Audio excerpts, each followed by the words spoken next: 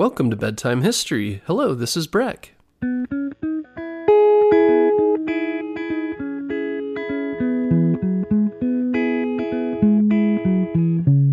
Guess what, parents? Bedtime History is now available on Storybutton. Storybutton is the easiest way to listen to our show without using screen devices like your phone or a tablet. Storybutton is like a radio that's built for easy listening to your favorite kids' podcasts like ours. And the best part is there's no subscriptions or fees to access the content.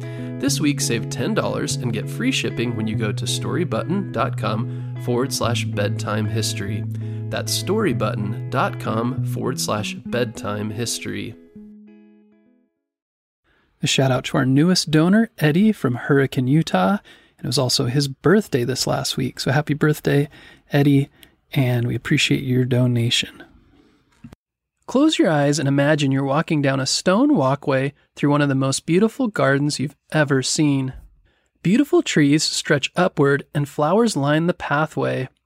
Ahead you see a sparkling pool of water with lilies and a bubbling fountain. Past the fountain is a grand building with arched doorways and windows. It's one of the tallest ancient buildings you've ever seen, with multiple floors, and is bustling with people who are talking and hurrying to and fro. This is a house of wisdom in the ancient city of Baghdad, Iraq. As you walk past the pools of water and enter the house of wisdom, you're greeted by friendly faces and warm smiles. The first room you enter has walls lined with shelves upon shelves of scrolls, all filled with stories and secrets of ancient philosophers waiting to be discovered. Some in the room are busy translating older stories into their own language. The air is alive with excitement and curiosity. In the next room, you come across mathematicians who love to solve puzzles and play with numbers. They show you how to add, subtract, and do amazing calculations with their knowledge of mathematics. In the courtyard of the House of Wisdom, artists are painting beautiful pictures and crafting intricate designs. They use vibrant colors and delicate brushes to create stunning works of art. Others are weaving beautiful rugs that tell the stories of their faith and the Arabic history. As you explore further, you stumble upon a room where poets and storytellers gather. They recite beautiful verses and weave enchanting tales that transport you to far-off lands and imaginary worlds. You listen with wide eyes and imagination dancing in your mind. Finally, you climb stairs up 2 floors to the top of the House of Wisdom, where you meet a group of astronomers who study the stars. They've built special telescopes that help them see far into the night sky. They tell you fascinating tales about the constellations and planets, sharing their knowledge about the wonders of the universe. The House of Wisdom is a place where people from different cultures and backgrounds come together. They share their ideas and learn from each other. It's a place of friendship, understanding, and respect for everyone's unique perspectives. As you leave the House of Wisdom, you feel like you've become a little wiser and more curious about the world. You realize that learning is an exciting adventure that never ends. With a heart full of knowledge and a mind ready to explore, you step back into the world ready to make your own mark and share your own newfound wisdom. Between 700 and 1200 CE, houses of wisdom, like the one we visited together, were an important place of study and progress for the people of the Islamic Empire, or Caliphate, that ruled much of what today is the Middle East and parts of Africa. After the Prophet Muhammad founded the religion of Islam around 600 CE, the leaders who ruled the Islamic religion and the empire were called caliphs. The Caliphate wanted their empire to be a place of learning and wisdom. The Quran, their holy book and scripture, taught the importance of gaining knowledge.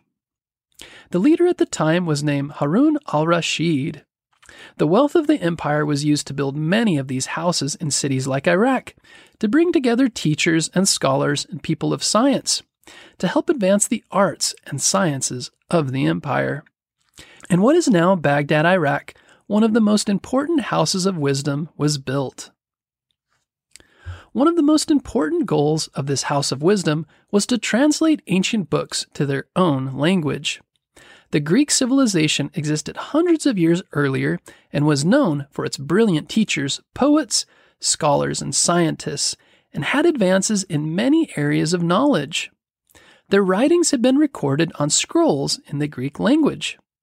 The scholars of the Arab world wanted to understand and preserve the ancient wisdom. So they set about the work of translation of thousands of these Greek scrolls. Paper was a new technology at the time, so the leaders hired many people to make copies of all the books they had translated. The House of Wisdom became a huge factory of translating and copying all of the Greek scrolls into Arabic books. They believed it was deeply important to have this ancient wisdom as part of their own empire. They hoped they could learn from it and build on it with their own insights. Interestingly, it wasn't just Arabs who contributed to the translation and new knowledge of the House of Wisdom. Persians, Jews, Christians, Iranians, and people of other ethnicities and religions were also involved, and translations were made, sometimes into multiple languages. With all of the knowledge coming together in the same place through translations, as you can imagine, the smart people of this time were able to take everything they were learning and put it to good use. For this reason, many amazing things happened during this time, such as scientific discoveries, new inventions, and works of art. One example is an early version of the scientific method, used by Ibn al-Haytham. The scientific method is a series of steps used by scientists today to make scientific discoveries. It starts with asking a question, doing some basic research, and then making a hypothesis, which is like a guess. Finally, you test the hypothesis, analyze the data, and draw conclusions based on the data. Ibn al-Haytham is called the world's first true scientist by some historians. There were also some great advances in mathematics during the Islamic Golden Age. Algebra actually comes from an Arabic word which means the reunion of broken parts. Geometry, trigonometry, and calculus were also advances during this time by scholars such as Muhammad ibn Musa al-Khwarizmi, Omar Khayyam, and Sharaf al-Din al-Tusi. The study of physics was also advanced by scientists like Al-Hazen and al-Biruni, who made discoveries about light and optics. Alchemy was the study of base metals and helped to form the foundation of what would later become chemistry. Al-Biruni also estimated the radius of the Earth, which was the best estimate at that time in history. The study of astronomy was also popular during the Islamic Golden Age. Using translations of the Greeks, Islamic scientists were able to build on the discoveries and improve the astrolabe. The astrolabe was a device used to make calculations about the position of stars, moons, and planets. It was used to calculate the time of religious festivals and for mariners during the Middle Ages and later during the Age of Discovery. Gifted engineers during this time invented new and useful devices. The Banu Musa brothers wrote the Book of Ingenious Devices, which described an automatic flute player, which may have been the first programmable machine. The flute sounds were produced through hot steam, and the user could adjust the device to play different sounds. They also described an automatic crank, valves, and a siphon, and other very useful tools. They worked at one of the houses of wisdom, their work paid for by the powerful ruling Abbasid Caliphate. Taqi al-Din Muhammad was one of the earliest engineers to propose the use of steam energy and its application in the use of a steam turbine. Along with all of these discoveries and inventions, there were advances in farming, healthcare in the form of hospitals, medicine and surgery, the law, theology, philosophy, and map making. And we can't forget the arts with beautiful works such as the folk tales of 1001 Nights, which tales you might be familiar with, such as Aladdin, which was made a Disney animated film and live-action film, and Ali Baba and the 40 Thieves, and Sinbad the Sailor. If you get the chance, be sure to look up and read some of the stories from 1001 Nights, which are full of colorful characters and adventure. Beautiful poetry was also written during this time in the Arabic language by Rumi, Hafez, Sa'di, and Omar Khayyam. Many of these poets lived and were supported at the houses of wisdom by the ruling class during the Islamic Golden Age. Gorgeous calligraphy, ceramics, paintings, architecture, and music were also created and shared widely during this time. The advances in creativity that flowed from the houses of wisdom during this time spread to other parts of the world. But sadly, this magnificent time was eventually cut short when Genghis Khan and the Mongol Empire invaded during the 13th century.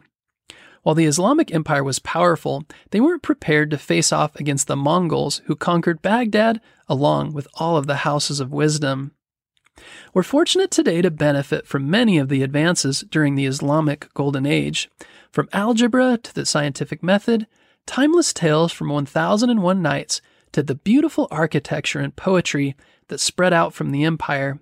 We have the kings, scholars, scientists, and artists to thank for a period of true enlightenment where advances in knowledge were held in the highest esteem. Take a moment to imagine if you lived during the time of these houses of wisdom. What would you have studied or created if you were one of the scholars or artists supported by the kings? If you come up with an idea, be sure to click on the Share Your Thoughts link in the show notes. We'd love to hear from you. We hope you enjoyed this episode about the Islamic Golden Age. Be sure to tune in next Monday for a new episode.